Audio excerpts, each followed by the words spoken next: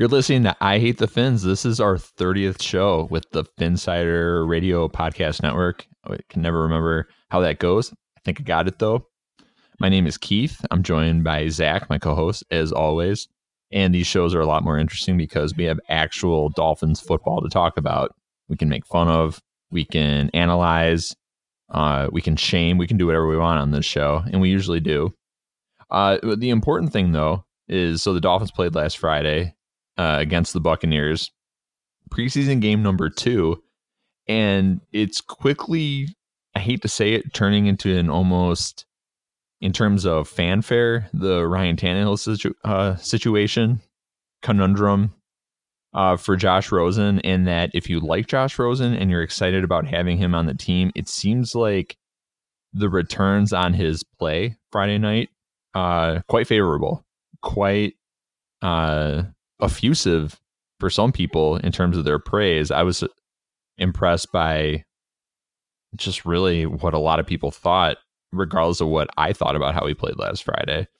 And then if you don't like Josh Rosen, or if you're a skeptic, if you thought it was a wasted pick and you thought we could do better with that second round choice last year, seems like you're not as impressed. And if you just go through your typical feed on Dolphins Twitter last Friday and Saturday, that seemed to be the case. Definitely a big gap between those two. Zach, how would you rate how Josh Rosen did last Friday, getting the starting nod, by the way, in game number 2? Yeah, I think, I don't really know if they had a choice to not start him in game 2 there. You got to kind of see both guys with the ones. I thought he was fine. I don't think he did anything to push him ahead. I don't think Ryan Fitzpatrick did anything to put him ahead either. So at the end of the day, I think Rosen had some good throws. Again, he's moving a lot better in the pocket and out of the pocket than I remember him at UCLA doing. So that's good. I just don't think there was anything definitive that'll split them apart at this point. I saw somebody suggest that Ryan Fitzpatrick is obviously the guy because he did a truck stick on that poor Tampa defender. Yeah, I mean, if we're going for meme purposes this year, like, Fitzmagic's been the guy all along. Oh yeah, he wins. He absolutely wins Dolphins Twitter. I was fine with it. We chatted, you and I said you and me, on Friday morning, talking about what we were looking for. And really you're just hoping to see progress and development with Josh Rosen. But he should be, as you mentioned, it's a no-brainer for him to start this game because you want to see what he has. You want him to continue to develop. You want to put him in situations where he can develop. And that means starting him in game 2 against Tampa. It's already been put out there that Fitzmagic, I hate calling him that, Ryan Fitzpatrick is the starter for really what is the dress rehearsal game 3 of the preseason. So really you're just hoping to see more and more from Josh Rosen. I agree with the whole mobility thing. I'm impressed by the fact that he doesn't really panic in the pocket whatsoever. I mean, like, he looks controlled in there. He keeps his eyes downfield. I mean, he's made some throws where it's like, oh man, please don't do that when the regular season comes around. But I mean, I get it. Right now, he's feeling as though it's a little bit and whatnot. Maybe the most important story that few people are talking about following that game on Friday night, Michael Dieter. I think graded out as it's not saying much. Graded out as the highest rated offensive lineman in that game, but had an elite grade, and is a guy where you're desperately hoping that he locks up that left guard position, especially as a rookie. I mean, with the Wisconsin linemen, I mean, they're known for their flexibility and their ability to come in, take on a position, win it. What did you think? I tweeted out, Brian Baldinger tweeted out, I don't know, like a 2.5, 3 minute video clip of Josh Rosen kind of analyzing or breaking down his game. But what caught my eye in there was a rep that Dieter had a phenomenal rep. The Bucs were running like a double twist, A gap stunt kind of look where the guy that was in the A gap eventually just bails out, and he actually loops all the way outside and comes around. But on that play, it's kind of funny. You watch Dieter and you watch Calhoun, and they're both at very different points of being able to process those kind of things. Dieter takes the guy who's going from defensive tackle and is going out so the other guy can twist in and hands him off right away and picks up, I think it was like Noah Spence, and just anchors and it's over. That the rep was perfect. It's exactly what you want to do against that kind of defensive setup, where Calhoun goes with the defensive tackle the whole time and just gums up the whole middle where Kilgore has to slide back over and catch the defensive end coming inside. But Dieter had, I don't want to say a great game. I think the PFF stuff is a little iffy at times. How dare you? I'm sorry, the PFF numbers don't always catch it, but I think he had a very good game. I think he only gave up, like they said, a one or two real legit pressures. And he's a Wisconsin lineman, so he plays well in the run game. So at the end of the day, if he can just be good with Tunsil next to him and Kilgore just being a solid veteran, I think the left side of the line will be okay. I think the right side of the line is going to be a dumpster fire no matter what happens. Yeah. I think with considering where the left guard position is in Miami and certainly where it has been, and I want to say recent years, but really it goes further than that. You have to love what he's doing though, right? Because I mean, the guy comes in, third round pick, and really is still obviously getting his legs, still developing.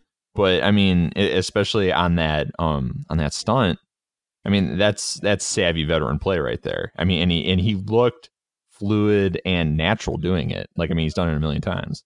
Yeah, I mean, he's coming in and he's doing what he needs to do. And at the end of the day, for a rookie, that's really all you can ask of those guys. There's so much to take in and process. Here, just learn the playbook, but then you're playing at a whole different speed. You're learning what it's like to be a professional, not only as a professional football player, but a professional outside of college, just going to work in the first place.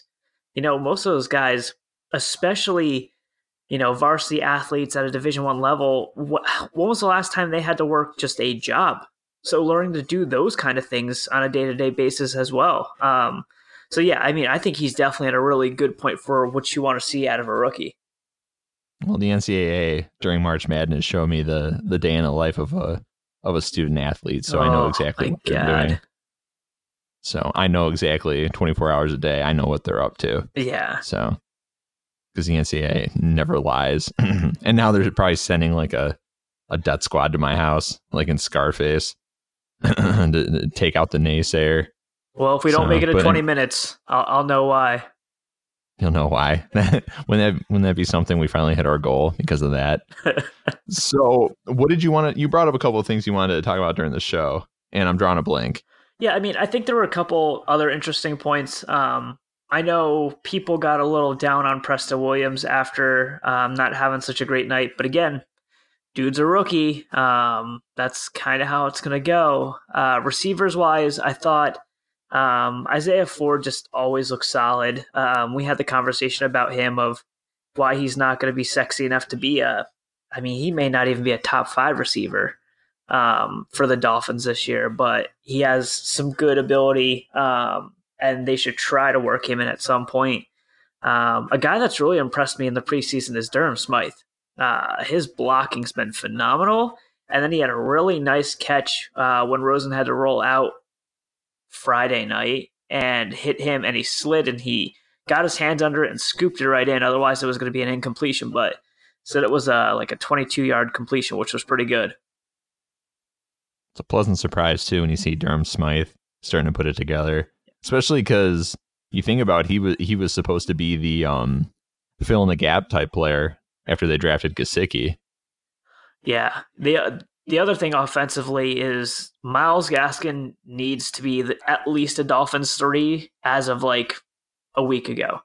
Mark Walton was horrific. Like, I have more vision at the line of scrimmage than he did. there were points where it was just like, dude, do you even know who's on what team? Do you even know where you are at this point? He was really bad the other night. Omar Kelly claims that Minka Fitzpatrick hasn't been very good lately. What do you think? Because I mean, I don't think we've had a show since that whole, I guess you'd say, mini debacle unfolded, mainly on Twitter, it seemed. I saw that popped up. I saw what his mom's Twitter handle was. I found her. I quoted that tweet and told her, "Don't worry, Omar's an idiot. Your son's going to be great. You're a very wonderful woman. Let's all just do what we need to do." Like, yeah, it's not a big deal. Like, Minka is going to play and learn, and the defensive staff, Patrick Graham and stuff, are going to learn what to do with him. It's training camp. Play him wherever. Find out what works, what doesn't work. That's like literally the point of training camp and preseason games. It's like playing with house money. I always want to call Patrick Graham Patrick Ramsey. Close. Almost the same person. Almost, but not quite. And there was one other thing too. You brought up like two really good ideas, and I was like, oh yeah, we'll talk about those. And then I was out all day and my brain melted. I don't remember what it was off the top of my head either. But we can talk about a couple other defensive guys. I mean, sure, let's do it. It was nice seeing Charles Harris show up, that like he can actually rush the passer. Like beastly. And because the way they're doing it, where he's in a 2-point stance and he has more vision, and they're just telling him on certain downs just to go get him, is exactly what they should have been doing since they drafted him. Just they now have a defensive staff and a defensive coach that understands that. So, I mean, I would not be shocked to see Charles Harris go from like bust to, 6 to 8 sacks, no problem this year. Oh man, his get off at the line of scrimmage the other night was just stupid. And that's why they drafted him. That's what they liked about him. But you just can't use him as an edge defender all that often. And if you are, it's got to be from like a 3-4 look. That's just how it has to be with him. Which fits what they're trying to do right now anyway. That they have no problem finding that look for him. Yep. Yeah, I mean, because they're even running some 5-2 kind of stuff on running downs and stuff. At one point, they ran some 3-3-5 kind of stuff. They're running a whole bunch of different stuff. Again, this is going to be the most multiple defensive scheme you've seen out of the Dolphins in years. Who else had a nice game? The guy from the CFL that I can never pronounce his name, Sam Uguavin. Yes. People are like, ooh, is he going to be a starter? He's not going to be a starter. As long as Raekwon gets healthy, you're still going to primarily see Raekwon and Jerome Baker, with Jerome Baker being the most flexible piece out of that. If anything, you'll start seeing, again, his last name is Uguavin, I think rotating in for Kiko. And I think Kiko gets phased out going into 2020. Oh, no doubt. Especially because, I mean, this defense is young, and I think is going to start. We talk about this all the time. They're going to start wanting to get younger and cheaper. Yep. And I mean, Kiko, and I'm looking directly at Rashad Jones there. Yep. In terms of cheaper. So. Yeah, I mean, Christian Wilkins had a really good game again. Got his first sack playing again from that 3-3-5. And he played as like a 5 tech. Maybe it was a 4-eye kind of look inside of the right tackle there. And so, he just used strength and played it smart because he was in a contained look. And at the end of the day, the guy, was it Blaine Gabbert? He just ran straight into him. So you'll take it whenever you can get it. I mean, there's still a lot of holes on defense, and I mean, it's going to be really something that's in progress. It's going to be ugly at times, but there are some really fun players on the defensive side of the football, and some guys with some huge upside. And we talked about that last week with the whole Jerome Baker the franchise in terms of upside, and not Minka Fitzpatrick, which I believe he is. I think Jerome Baker is. You saw people mentioning this week something we've known for a while. He's a 3-down linebacker. Mm-hmm. And I mean, they got that guy in the 3rd round. You're not supposed to be able to find those dudes in the 3rd round. And I mean, his sort of stature was so unconventional when they drafted him, because he comes in, he weighed what I sometimes weigh. I mean, he was what, in the 210 range, Yeah. 210, 215, right around Yep. there. And I think where is he now? About 225, 230. If that. I Yeah, I mean, was going to say that's a high estimate too. yeah. I mean, if he runs around, and I wouldn't be shocked if he runs around at 222, lower 220s at some point too. It doesn't matter to me. I mean, the guy is an absolute weapon on the defensive side of the football, and I'm glad we have him. And it's so funny that we talk about phasing out guys like Kiko now. All of a sudden, we're not hanging off every word or hanging on every word when it comes to Raekwon McMillan. I mean, it would be great to see him continue to develop, and I think he will.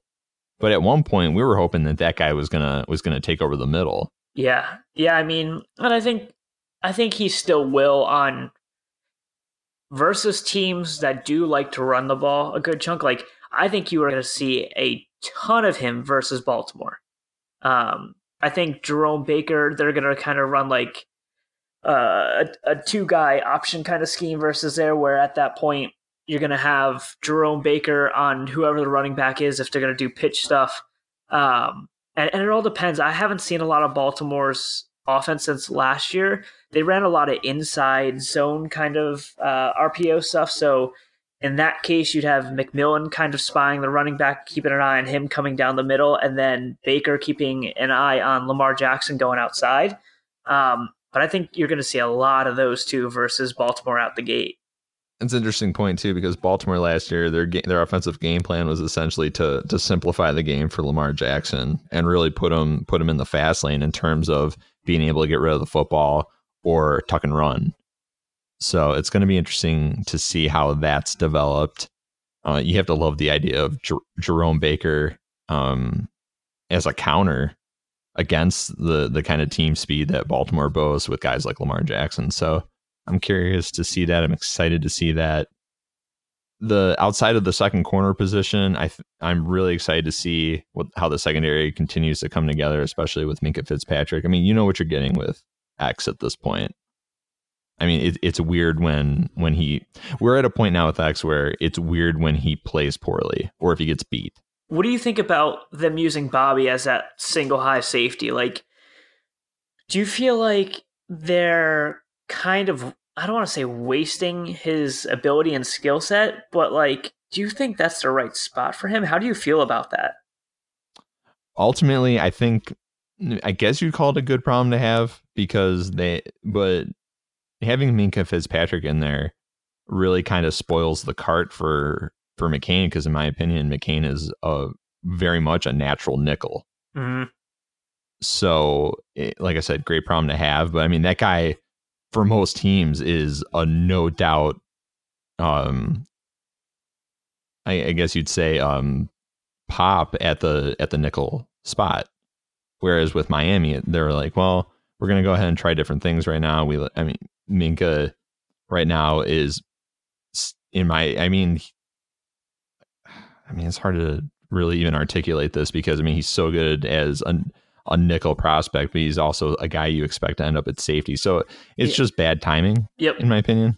Yeah, I think you're 100% on with Minkah there. And the thing is Minkah gives you all the same things that Bobby gives you in the nickel and more, where if you want, you can change Minkah from being a nickel to covering a tight end, to blitzing the passer, to playing linebacker, to dropping back in hook to zone coverage, all those kind of things, where Bobby was kind of just more of a read and react kind of short zone tackler and coverage guy, and like man straight up if they want to. Not that there's anything wrong with that. He's the right kind of scrappy guy that you want to have at nickel, but Minkah just gives you more. So I 100% get what you're saying there. Yeah. I mean, there's just a lot of upside, and Minkah's a fabulous example of what the NFL wants right now in its secondary, those fill in the blank type players, where it's like whatever you need, that guy can give it. You need tackling, Minkah's got it. You need speed on the back end, Minkah's got it. You need advanced reaction skills and a guy who reads the game at a very high level. Minka Fitzpatrick. So, I mean, not a lot of holes in his game outside of, I guess you'd say, size. I mean, the speed is very good in my opinion, because I mean he's a 4.4 guy, and with his ability to read and react, I mean he plays fast. But I mean he's the kind of guy that, I mean, you think about a player with his skill set at that position, though, a guy who identified as a nickel corner for a lot of teams. That dude probably doesn't go in the first round in what, outside of within the past 10 years. Maybe even sooner. Those were guys that were highly coveted in the beginning of round 2 and whatnot. But those Swiss Army knives now, guy, especially on the back end there, and you're seeing it too when they can go ahead and like Dayon Buchanan, I think of in terms of being able to play linebacker as well, or that really undersized linebacker role. That's a highly coveted skill set. Now, Dayon Buchanan, in a lot of ways, it might be sort of the, what, I don't want to say the pioneer, but the guy who kind of set the trend in motion of like, whoa, is this guy in the secondary? Is this dude someone who's just an undersized linebacker? What are we doing here? Yeah, either him or Mark Barron. When Mark Barron came out, once they moved him to that kind of like coverage linebacker kind of skill set. But they definitely paved the way for a lot of these guys like Minka and Derwin to come in and have that kind of career. Yeah, the only thing I'd say about Mark Barron is he was supposed to be a Pro Bowl safety. You know, I mean, Draft Dad told me as much when Tampa made that pick, that his what do you say? His ceiling is a Pro Bowl safety. His floor is a Pro Bowl safety. Yeah. I mean, and in that time period, it made sense too, where you still had dudes that would just come up and rock people. But like he just kind of caught the bad timing of the transitional period. So I think if Mark Barron's drafted 6 years earlier, that's probably a true statement. But just he came out at the wrong time at a transition point in the NFL where he adapted and became a pretty good linebacker instead of falling off the face of the earth with the Louis Delmas. That's the last guy that I remember, like right on the fringe there too, that would just come in and blow dudes up. But after that, that's just not the way it goes anymore. Isn't that kind of funny with Bama safeties though, that all the guys who like the highly coveted, highly trumped up dudes, not all of them have panned out. And I mean, right now, you make the case that the hottest playing Bama safety on the planet right now is Eddie Jackson for the Bears. Yeah. And I mean, outside of the fact that he had that injury and whatnot, I mean, who really saw that coming? Because an ultra talented guy, but you think about a lot of these safeties. Mark Barron, you mentioned, Hashawn Clinton-Dix was one who was highly trumped up too. And I mean, he's had a good career with the Packers, and he's in, and then had that weird turn with Washington. Now he's in Chicago. Yep. But I mean, Eddie Jackson and Eddie Jackson, if not for getting hurt, in my opinion, was a top 3 defensive player of the year candidate last year. And I imagine he's probably going to pick up where he left off. Yeah, no, I think he's one of the top guys at this point. But yeah, it's interesting, the Bama safeties, and even Bama safeties have transitioned from the type of guys that they used to go after. The last one that was even close to, 5-6 years ago of traditional Bama safeties was Ronnie Harrison, that ended up in Jacksonville, who's playing pretty well down there. But even then, he still has some positional flexibility compared to the old guard there. Yeah, because I mean, like he essentially identifies as a strong safety. But at the same time, you mentioned now that it's not good enough to just bring a dude in, because that's the Mark Barron thing, strong safety. And then all of a sudden it's like, oh, look, he's playing linebacker now, which surprised me when I saw that at the time. I remember thinking like, whoa, Mark Barron's playing safety. And then I thought about it, I'm like, well, it totally makes sense. Yeah. And I mean, if you want a really interesting safety / linebacker hybrid guy to keep an eye on this year, who's a guy that I think, if he plays as well as he did last year and cleans some things up, could be a weird first round pick, is Isaiah Simmons for Clemson. He's a dude I think he's 6'3", 6'4", 220. Dude runs like a gazelle. Like there are reps of him playing from the nickel where he's in like press man and blows dudes up on the line, and dudes that he doesn't blow up on the line, he runs with them. Crazy athlete for his size. The conversation we just had about Bama safeties, you can essentially have regarding up until recently Clemson pass rushers too. Yep. You know, and it seems like their guys have finally started to really hit at the NFL level. But you remember in years past where Dolphins fans were clamoring for guys like Shaq Lawson and Kevin Dodd, especially after that championship game they had. Where, I mean, let's face it, Kevin Dodd absolutely feasted on some of the worst right tackle play I think I've ever seen. And I mean, hey, you gotta you take what you're given, what you're presented with, and he absolutely just rolled in that game.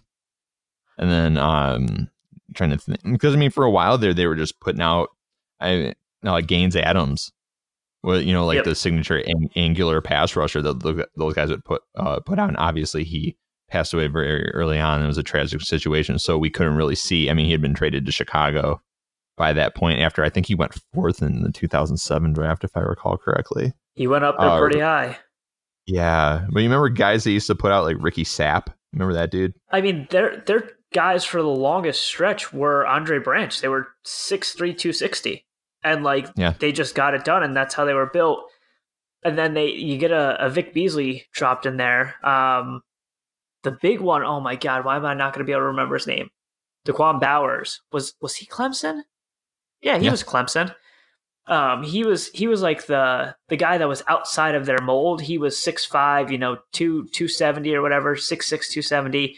And people were like, oh, this is why he's so good. He's outside of their mold. They're doing different things. But they didn't really have it figured out. He was just winning with good size and athleticism. But now they've kind of figured it out with your Bryant's and, oh my God, the guy that got drafted fourth by Colin Farrell. Yeah, Farrell. So now they're kind of figuring out the whole length game, which is really what you need. I mean, you can have those Vic Beasley sprinkled in there, but they're not always going to win, and you got to scheme them up at that point to make sense for their skill set.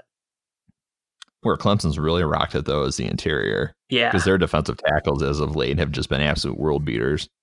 Obviously, we're someone who's witnessing that right now because we just drafted one of them. Yeah, and I mean, even the dude that was the third guy in the rotation for them, Albert Huggins, I loved him. He went undrafted, but he's a dude that I think is going to be on teams for a long time. As that third or fourth defensive tackle on a team, he's just a good player. So good for them for pumping out those guys back and forth. All right, I think it's about time to call it. We went past our goal. We blew it. We always do. Anything you want to add? No, we do. We just love to talk so much. We just love to talk about ourselves so much and it's always right around the 20-minute point. And it's just I love to hear the sound of my voice. I just want to keep it going. Anything you want to put out there before we fold it up? Last thing I'll throw out to you before we head out for the night. What do you think of the kicking situation in Miami right now? Jason Sanders and Matt Haack. I think it may be the best it's been in a long time on both ends. Oh, there's no debate there. I mean, the thing is, Miami's punting when I will say, because I remember when in 94, I want to say their punter was John Kidd. Mm-hmm. And I mean, I remember thinking okay, serviceable. That's cool. He can do some things. I think they have Matt Turk for 20 minutes. Yep. Maybe real quick. And then that guy ended up being a perennial Pro Bowler after he left. But their punting situation at times has been better. We'll say over the past 15 years. Yeah. Their kicking situation since Olinda Mare left has been lukewarm at best. Dan Carpenter early on was probably the closest they got to a reliable kicking situation, and that obviously went away pretty quick. But I remember their kicker when I became a fan was Pete Stoyanovich, and I love that dude so much that for Christmas I asked for a white Pete Stoyanovich jersey. That was when you could get the authentic jerseys for $100. And I remember my grandparents got it for me, and it was on back order forever. I mean, and that was at a time, I mean, we didn't have the internet. So you'd always have to call this number and they tell you that they hadn't like gotten it. They hadn't started it yet. So eventually I just canceled the order. It was like 3 months later. And then the funny thing is, that was after he missed the big kick against San Diego in the AFC divisional game in 94 season. That was in January 95. And that was the worst loss I've ever experienced as a Dolphins fan. I hope I never feel that way ever again. I'm sure I will. But all that is to say, outside of that, Pete was awesome for the Dolphins for a time there. And then Alinamare hits the scene and people are like, oh man, forget Stoyanovich. This dude is even better. And like he was reliable, which is what you're ultimately looking for at that position. When you're settling for field goals, you want to settle for 3 points. You don't want to settle for 0. So Jason Sanders, I mean, it's so funny because the way when they were going through that draft and people were complaining about them not drafting a kicker. Do you remember this? Yep. Oh yeah. And they didn't take the guys who were, I guess you'd say, coveted as possible draft picks. And then they grabbed Sanders way late, and everyone looked at it as sort of like a consolation prize. Like, you guys just settled. You're just doing that just to say you did. You're paying lip service to the position. And the dude is just absolutely lights out. It's just funny how it works. Was that the 2016 one with Aguayo, or was that 2017? 2017, I think.